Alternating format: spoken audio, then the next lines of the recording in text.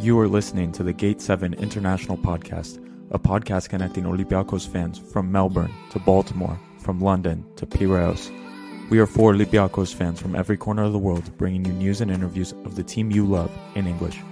With new episodes twice a week, you'll never lose the latest updates and stories of the team you love.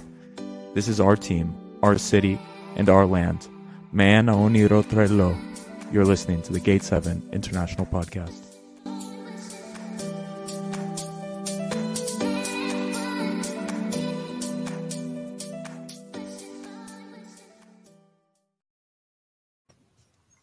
Olympiacos fans around the world, welcome to another episode of the Gate 7 International Podcast. We've got a special one for you today.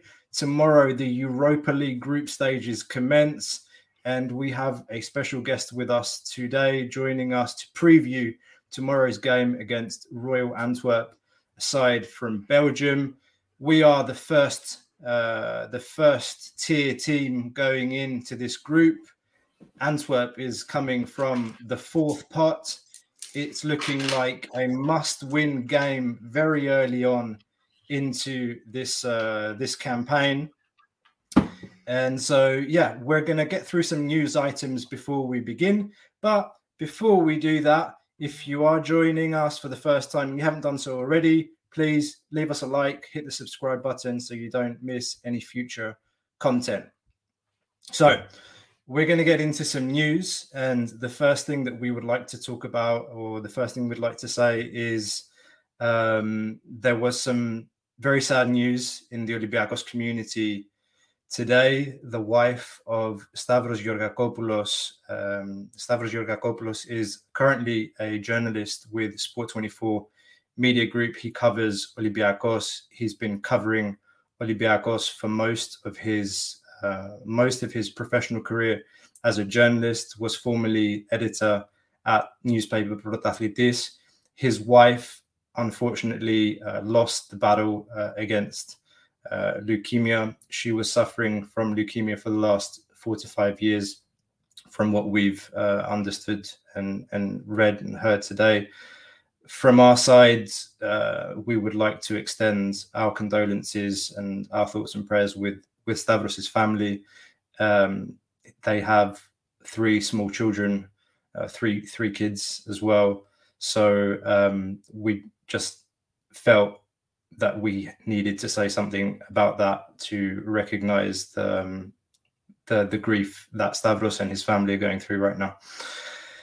The main reason for this podcast, as I said at the beginning, was the match preview for Antwerp. Before we get into that, there is a transfer deadline looming for free transfers. It ends on Friday this week, and there are some very exciting news on this front. Labro is going to tell you all about it. Labro, what we got?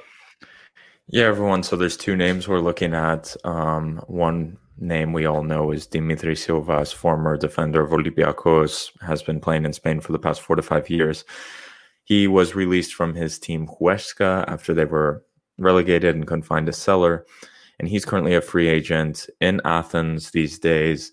And word came out today that Siovas will be signing for a Greek team. He has decided for family reasons he wants to stay in the country, so he's not going back to Spain. He'll be playing for a Greek team. However, this does not mean that he will be signing for Olympiacos. There's rumors that his agent has proposed him to almost every single Greek team, the Big Five: Aris, AEK, Olympiacos, Panathinaikos. Not sure if PAOK. Don't know if I read that one. But so the story is going that Olympiacos as a club has gave the green light. They want to sign Siovas. However, Pedro Martins is yet to make a decision, and he doesn't seem very warm on it. He is more to the favor of bringing back Ruben Semedo after his legal troubles of him being, I guess, exonerated almost from the legal problems. But anyway, that's the update number 1. And update number 2 is that of Gary Rodriguez, a name you all know well. Gary Rodriguez, of course, former winger of PAOK, Fenerbahce, and Galatasaray, former teammate of one Henry Onyekuru as well, is in the papers, was a player who we desperately wanted last summer, but his wage demands from him the Saudi Arabian team he was at were too much.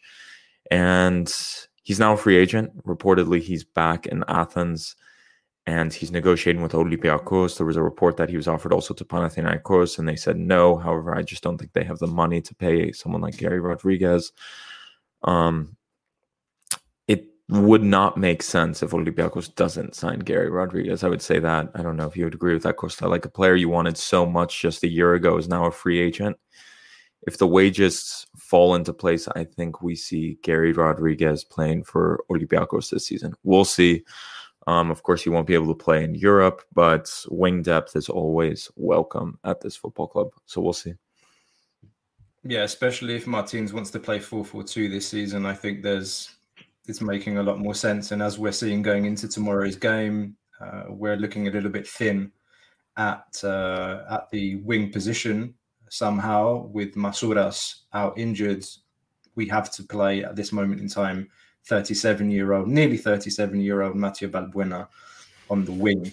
So I think that Gary Rodriguez transfer goes through on Friday. There's apparently a couple of 100,000 difference at the moment in negotiation terms.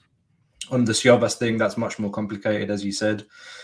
In the old days, I think we would have completed that deal already. We have generally had a tendency in the past to sign players that have been rumored for rivals, and I can't see Olympiacos allowing Dimitris Siovas a slither of possibility to sign for another one of our rivals. It's going to go down to the wire. We've said it before. A couple of days left after the Antwerp game, we'll know for sure, if not by the end of the night, as some reports were suggesting in Greece today. So with that, we're going to bring our guest on. His name's Scott, and Scott is part of the Belgian Football Podcast. Scott, good evening. Thank you for joining us. Evening, guys. Pleasure to be here. You want to tell us a little bit about Belgian Football Podcast, Scott?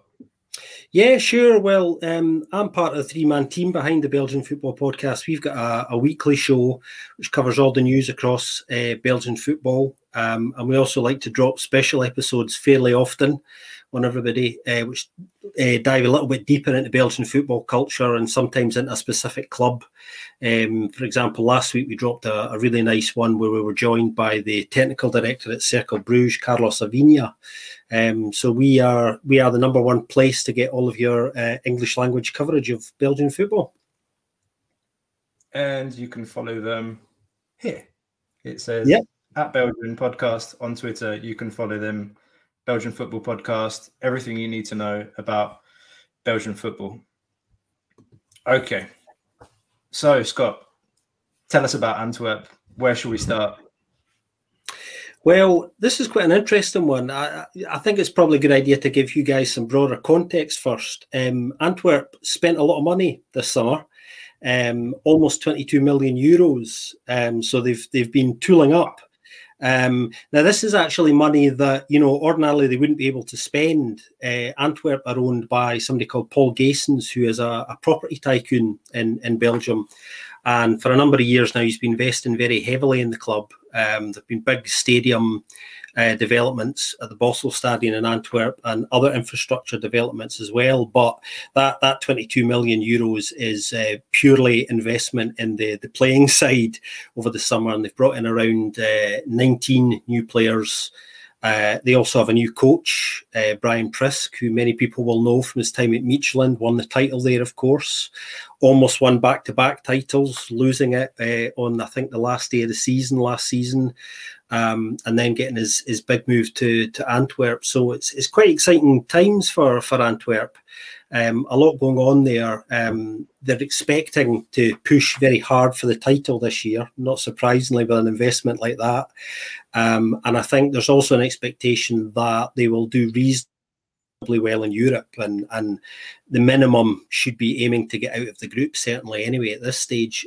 So it's exciting times for Antwerp, and it's going to be quite a ride for their fans, I think, over the next few years, because they came back up to the top flight in Belgium not too long ago, actually, just a few years ago, and the expectation was they were slowly building over 4 or 5 years to maybe a title challenge, because they are a historic and a big club from Belgium, as many people will know. But the investment has been such that they're hitting fast forward, shall we say? That's incredible. I had no idea that they spent 22 million euro this summer. I think that's way more than we spent. I think in the last couple of summers put together. That's a lot of money. I'm surprised also. I don't know. This is just a storyline of how they signed Raja Nainggolan from Inter, or was he released on a free? I know he had like a love relationship with Cagliari because I don't know, he had a relationship with there. Does he have a relationship with Antwerp? One of my Italian friends was telling me his wife wanted to go back there. What's the reason for the return for Nainggolan? Well, there's quite an interesting story behind that, actually, because he's a good example of the sort of signing that Antwerp would not be able to make, but for their owner and chairman, Paul Gaysons, who I mentioned. Nainggolan left Inter. He basically agreed with them to tear up his contract. It was a mutual decision. But the wages were a big issue for Antwerp. There was a lot of clubs interested. Club Brugge were keen. They've got plenty of money because of obviously repeated Champions League involvement. And Paul Gaysons kind of intervened quite late on, actually, and basically agreed to write a blank cheque to cover those wages. The family were quite keen to come back. The interesting thing here is actually he was a club ambassador for Antwerp's rivals, Beerschot. So this raised a few eyebrows. And as of now, he is still officially a Beerschot ambassador, but a key player in the Antwerp squad. So, it's going to be very interesting to see how that develops. But I think he's been signed with a view to kind of helping them kick on big time. He's a big character. He's seen as a winner, and I think Paul Gaysons really got very excited by the opportunity, I think, to have a player like that in their side. Really interesting signing, and it's only happened because Paul's got his blank check out, and he's been doing that routine a lot recently, actually, and surprising us. So if I was him, I would be expecting some payback on that as well. So we'll see how his season goes. The chat is starting to get busy here, and this is perhaps unrelated, but there's a comment from Stratos Caponis. So, apparently, Scott, you speak like a former football commentator. I think he's talking about Andy Gray. Is it Andy Gray? I'm from the same country as Andy, so that makes sense. Just because he's Scottish. Okay, all right. Anyway, I'm sorry about that slight side story. So the thing I heard about Antwerp was the overall impression is they're a very attacking side. They like to get forwards. They play with 2 number 8s in the midfield and 1 holding midfielder. The 2 number 8s, they like to get into the box. They like to overload the box. They're good on the offensive transition, but their defense is very, very shaky. What is that a fair assessment in terms of what we've heard so far? Like, as a team, like what are we talking about here? What kind of style of football are we talking about? Yeah, I would say that's fair. I mean, Brian Prisk is obviously, he's not been there very long. 6 games into the new season, and they've had a bit of a mixed start domestically. Played 6, won 2, drawn 2, and lost 2, scoring 11 and conceding 9. So the overall balance there, I think, is not quite right yet. Defensively, that's probably the weakest part of the team. I would definitely agree with that. I think he has an expectation, and when I say he, I mean Brian Prisk. He wants to play kind of a very high tempo, attacking type of football. So he's expecting everybody to do their fair share of work. and find a balance. The ideal balance hasn't been quite found yet, and that's partly to do with so many new players coming in. I mean, there's a lot of players starting games now who only came in this summer, so it is, to all intents and purposes, a completely new squad. Really, it really is, and it's very early days for this squad. So, and they haven't started to click yet. That's what I would say. I mean, this weekend they got 3 points against Eupen. But they didn't play well at all, and still managed to get the win, which I suppose is a good sign. But this is going to be a really interesting game for them, I think, because it's going to be several step ups from the teams they've been playing kind of domestically recently. So this is going to really tell us a lot about where this side is at the moment, and also their potential, I think. So I think that's a fair assessment, yeah. It's interesting because we do have some data from Adi. He was able to send it. And he said that Antwerp had the highest opposition XG in the whole league. And so one of the questions that comes to mind is there which is almost 2 as well, which is an extremely high expected goal percentage, I get, or number to have. I know that. I'm not the stats guy. Adi is not here today. But what is the reason behind that? Is it poor central defenders, poor wingbacks, a strong goalkeeper? Is he saving them in certain points? What's the situation there? I think there's a lot of firepower in this side. I mean, the thing that interests me about Antwerp is for a side who are so good offensively, they like to play with one up front most of the time, which is not unusual, of course. There's nothing unusual in that, but it goes back to the balance thing that I was just referencing as well. You know, it requires players like, you know, the left back Yella Bataille, right back Aurelio Buta, Victor Fischer, a player lots of people will know who new came in this summer. Very exciting young Japanese player, Koji Mayoshi as well, who can play in a number of different positions. It relies on those players who are key players just getting the right balance between the offensive side of the game and the defensive side, and sometimes they don't. So it's just about kind of fine tuning that for them, really. I mean, Prisk he prefers a kind of 4-2-3-1, and there's a certain amount of rotation with that as well. So although the formation will be the same, he changes the personnel up a little bit. Sometimes he'll go with a 4-4-2. So it'll be very interesting to see, I think, what he does tomorrow evening, because in Europe they've been good offensively, but you know they've almost shot themselves in the foot. I mean, actually, they needed penalties to get past Omonia Nicosia from Cyprus in the playoff round, which was a bit of a surprise. They had a bit of a nightmare in Cyprus, and were lucky to get away. You know, with the damage that they did, and had to turn the tie around, which they did, but then it needed to go to extra time and penalties to kind of finish the job. So it's all about balance, but they will create plenty of opportunities because there's plenty of firepower there. It's just whether the defensive side of the game, you know, can kind of be balanced for them. I mean, Belgian football is very physical by nature, you know, coming into a level of competition in the Europa League where there's going to be more physical competition is going to be really interesting to see whether they can ramp that up a little bit. So I'm quite excited to see how they kind of cope with this, because this is a very competitive group. I think our reaction when we saw it was, this is really going to be quite tasty. There isn't a great deal between the sides.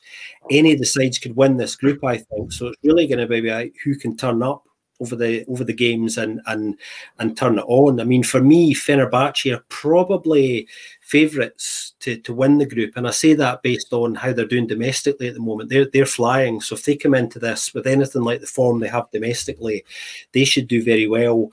Olympiacos, you know, I would expect to qualify from this group, if I'm honest, just because, you know, that Champions League disappointment is a hugely motivating factor, I think. So I can understand there being a hard push and an expectation to do well. And Antwerp, in truth, we're not quite sure what we're going to get yet. You know, I think we just need to wait and see. I think this opening game is very, very important to them because they see it as a winnable game, but that's not to say it's going to be easy. So we'll see how it goes. So I think both teams are kind of looking at this in a very similar way, actually. Yeah, no, for sure. I think both teams have to think this is a must-win game for both.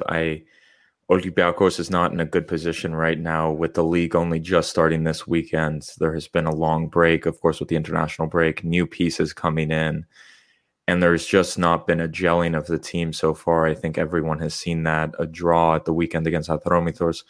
There's high worries about this game, and if this game doesn't go well, the situation at the club, I think a lot of negative conversations we haven't had in a long time about a coach's position, about players' positions at the club will be happening. So I think it's a huge game. I agree with the sentiment completely. And I don't know what you think, Costa. In Pedro Martin's press conference, he said very clearly, this is going to be a game won by the tactical component of our team. We're going to have to be very resilient, essentially, he was saying, if I remember the quotes correctly. And he basically kind of said, we may allow Antwerp to have the ball, but we're going to play a bit more defensive. Did you get that notion from his comments, Costa? I know you listened. I just read them through. I picked up the part where he talked about tactics being important to this game.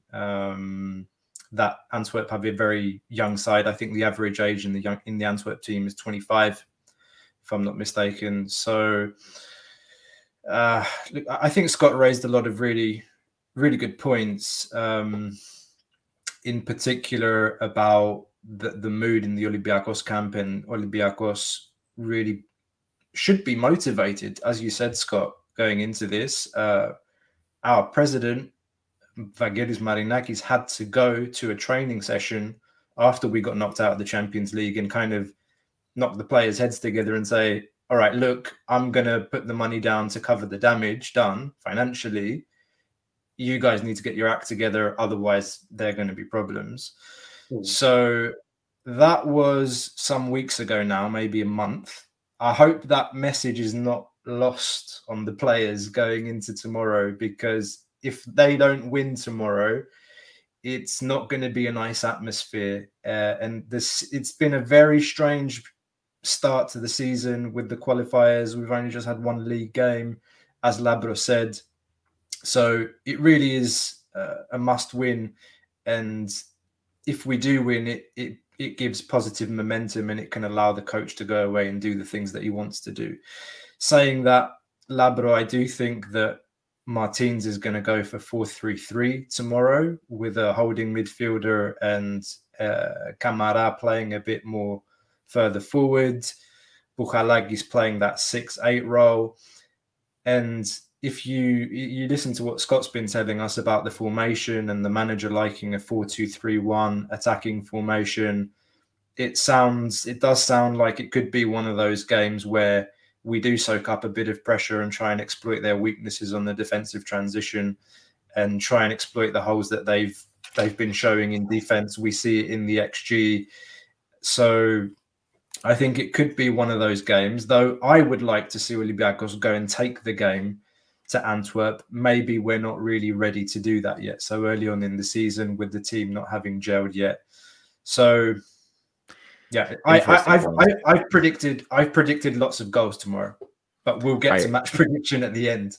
Do you want to hear something? Maybe this is, and it's not just because they both speak Dutch. It feels a lot PSV first leg last season. I don't know if that comparison makes sense. They're both, I feel like Antwerp is a bit of an attacking side and a bit more open, and Olympiacos is kind of in that first leg, like, okay, what are we going to do? I could see, I remember Costa saying before that game, I could see a hell lot of goals before that. And he's never said that again. He's saying that again. Did I say that? Yeah. So yeah, you've never said that again. There's something about this fixture that just tells me there's going to be lots of goals tomorrow, and at the return leg, by the way. Two questions, Scott, for you. Frey, is he the danger man? And second question is related to the defense. Bjorn Engels is injured. Is his replacement even worse than Bjorn Engels? Well, take the first one first. Michael Frey is the main man. He will start. I think he's the top scorer in Belgian football at the moment. He's got 8 goals in 6 games.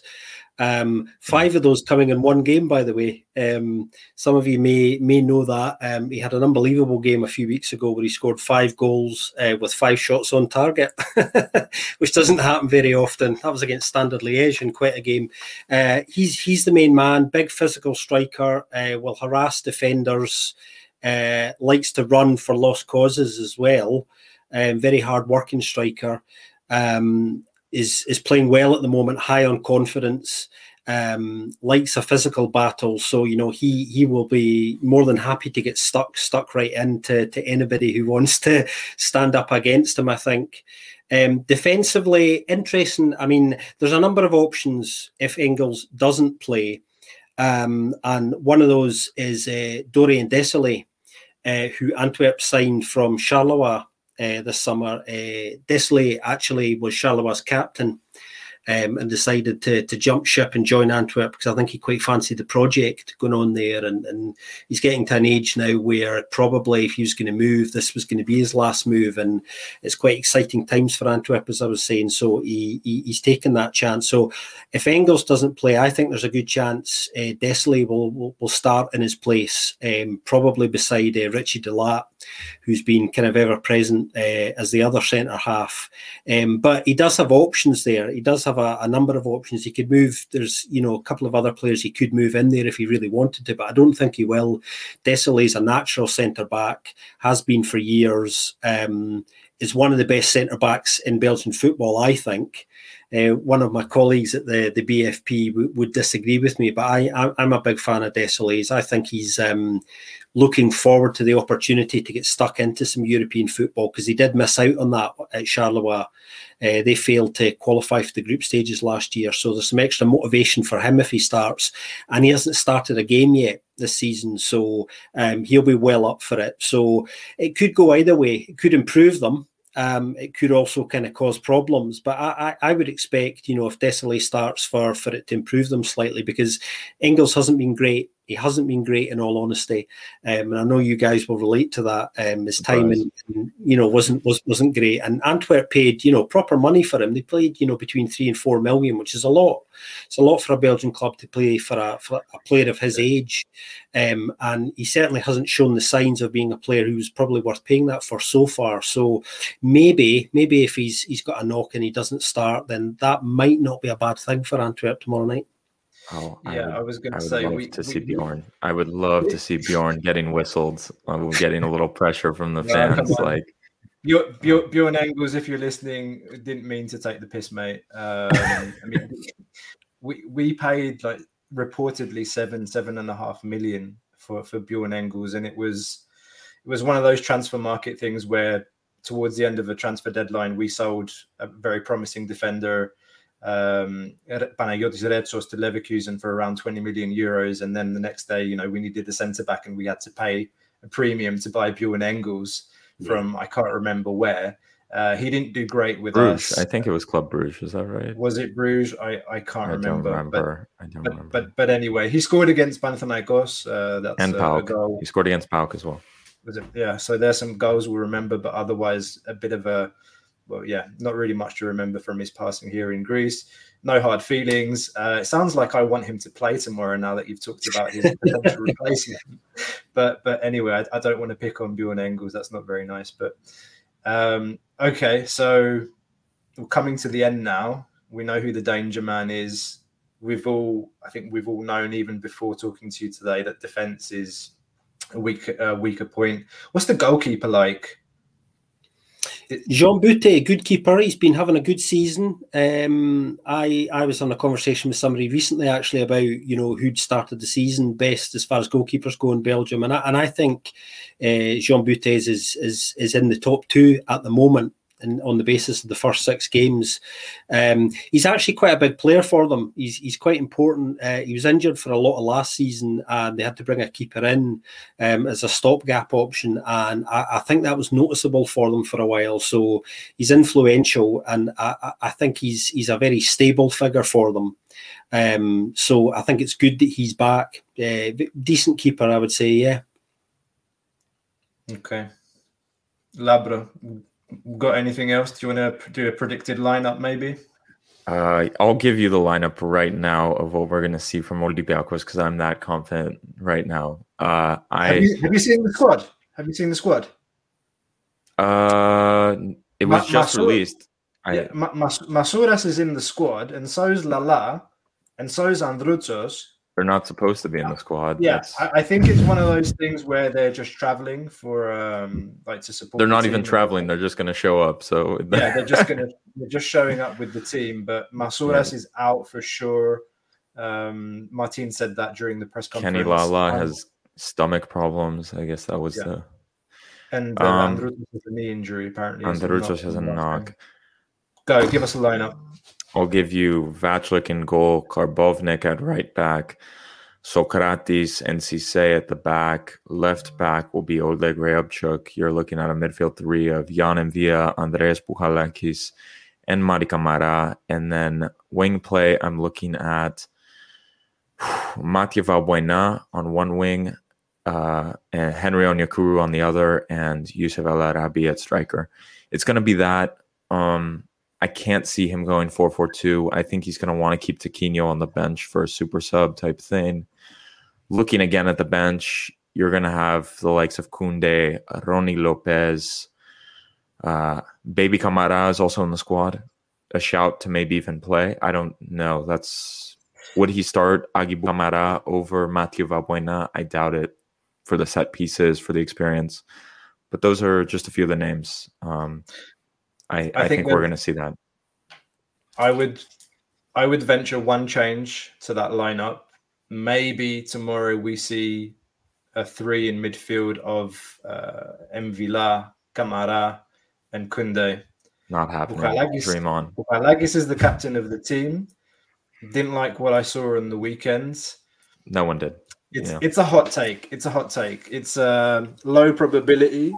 But that would certainly inject some physical presence in the midfield. Yeah. And you know what, guys? Tomorrow, look out for that Cisse versus Frey duel. Because everything that I heard from Scott about Frey liking a good physical tussle, my God, that's going to be even Sokratis doesn't enjoy that's going to be a sight. That's going to be a sight tomorrow. Frey battling with those two because Sokratis likes to get stuck in as well. So that's going to be very interesting. That's going to be very interesting tomorrow. It's interesting for sure. And El Arabi coming off of a horrific game on the weekend. Will he get back to big form? Will he get back to what we know? I don't know. There's a lot of question marks with Olympiacos. I don't know. I don't know. Also, the situation of the two other right backs. Could it be Lala get fit? Could it be that Androutsos fit? I don't know. Scott, what about Antwerp? How do you expect them to line up tomorrow? I think Prisco will go with his preferred 4-2-3-1. I think there's a good chance. Obviously, Jean Boutte will start in goal. Probably a back four. Aurelio Buta, Bjorn Engels, possibly. Although it'll be Desailly, I think. By the sounds of things, Richie Delat, Yella Bataille. In the middle, probably Ryan Angelan, Berger Verstrata beside him, and possibly Al Hassan Youssef, who's a very exciting talent, come in new over the summer. And then in the spirit of all-out attack, I would like to see, although I don't know if he'll do this, I'd like to see Victor Fischer on the right, Koji Mayoshi, a very exciting Japanese player on the left, and a certain Mr. Michael Fry up front. Yeah.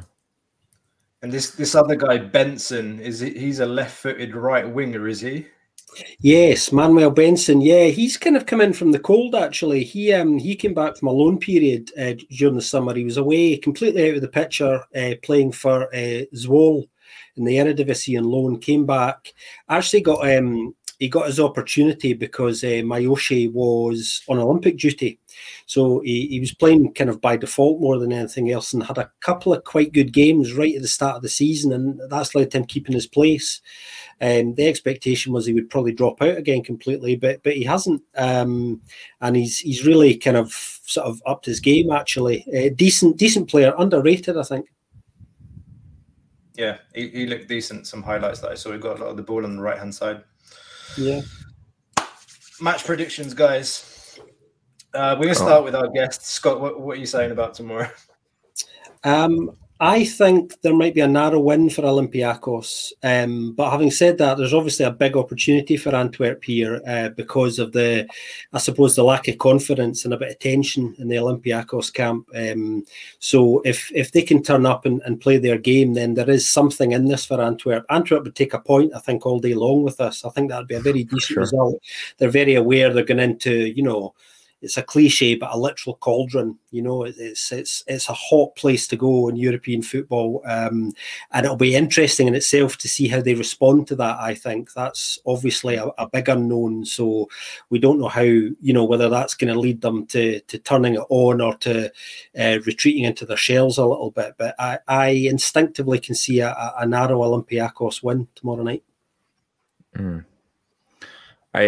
You bringing up the stadium and everything, we've been seeing these COVID type of crowds with less people in the stadium, and this is a call to, I know we have a lot of listeners and followers in Greece, this needs to be a big time for the supporters. The team is kind of on the rocks, guys. This is a huge game for this season.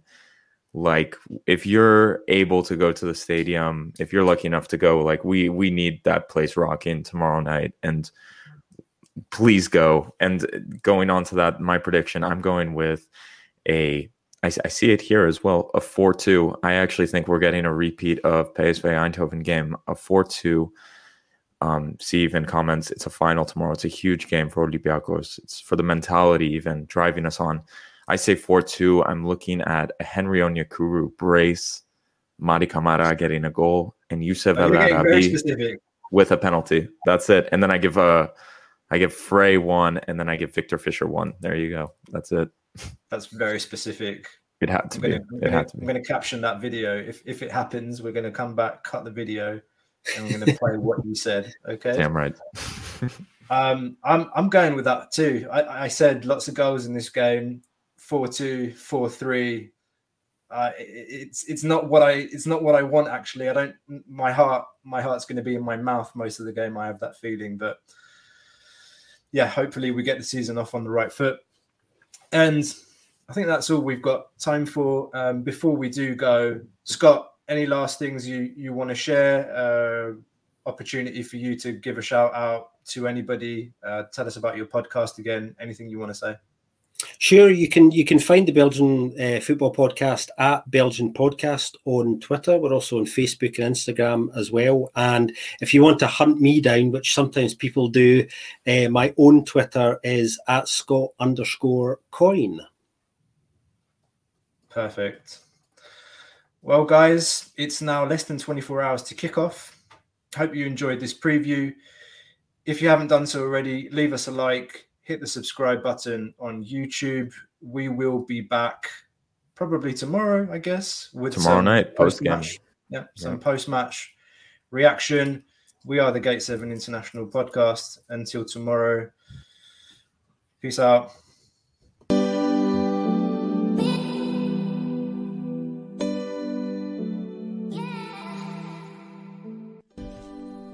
You just listened to an episode of the Gate 7 International Podcast, a podcast connecting Olympiacos fans from Brussels to Tokyo, from Toronto to Geneva. We are 4 Olympiacos fans from every corner of the world, bringing you news and interviews of the team you love in English. With new episodes twice a week, you will never miss out on the latest updates and stories of the team you love.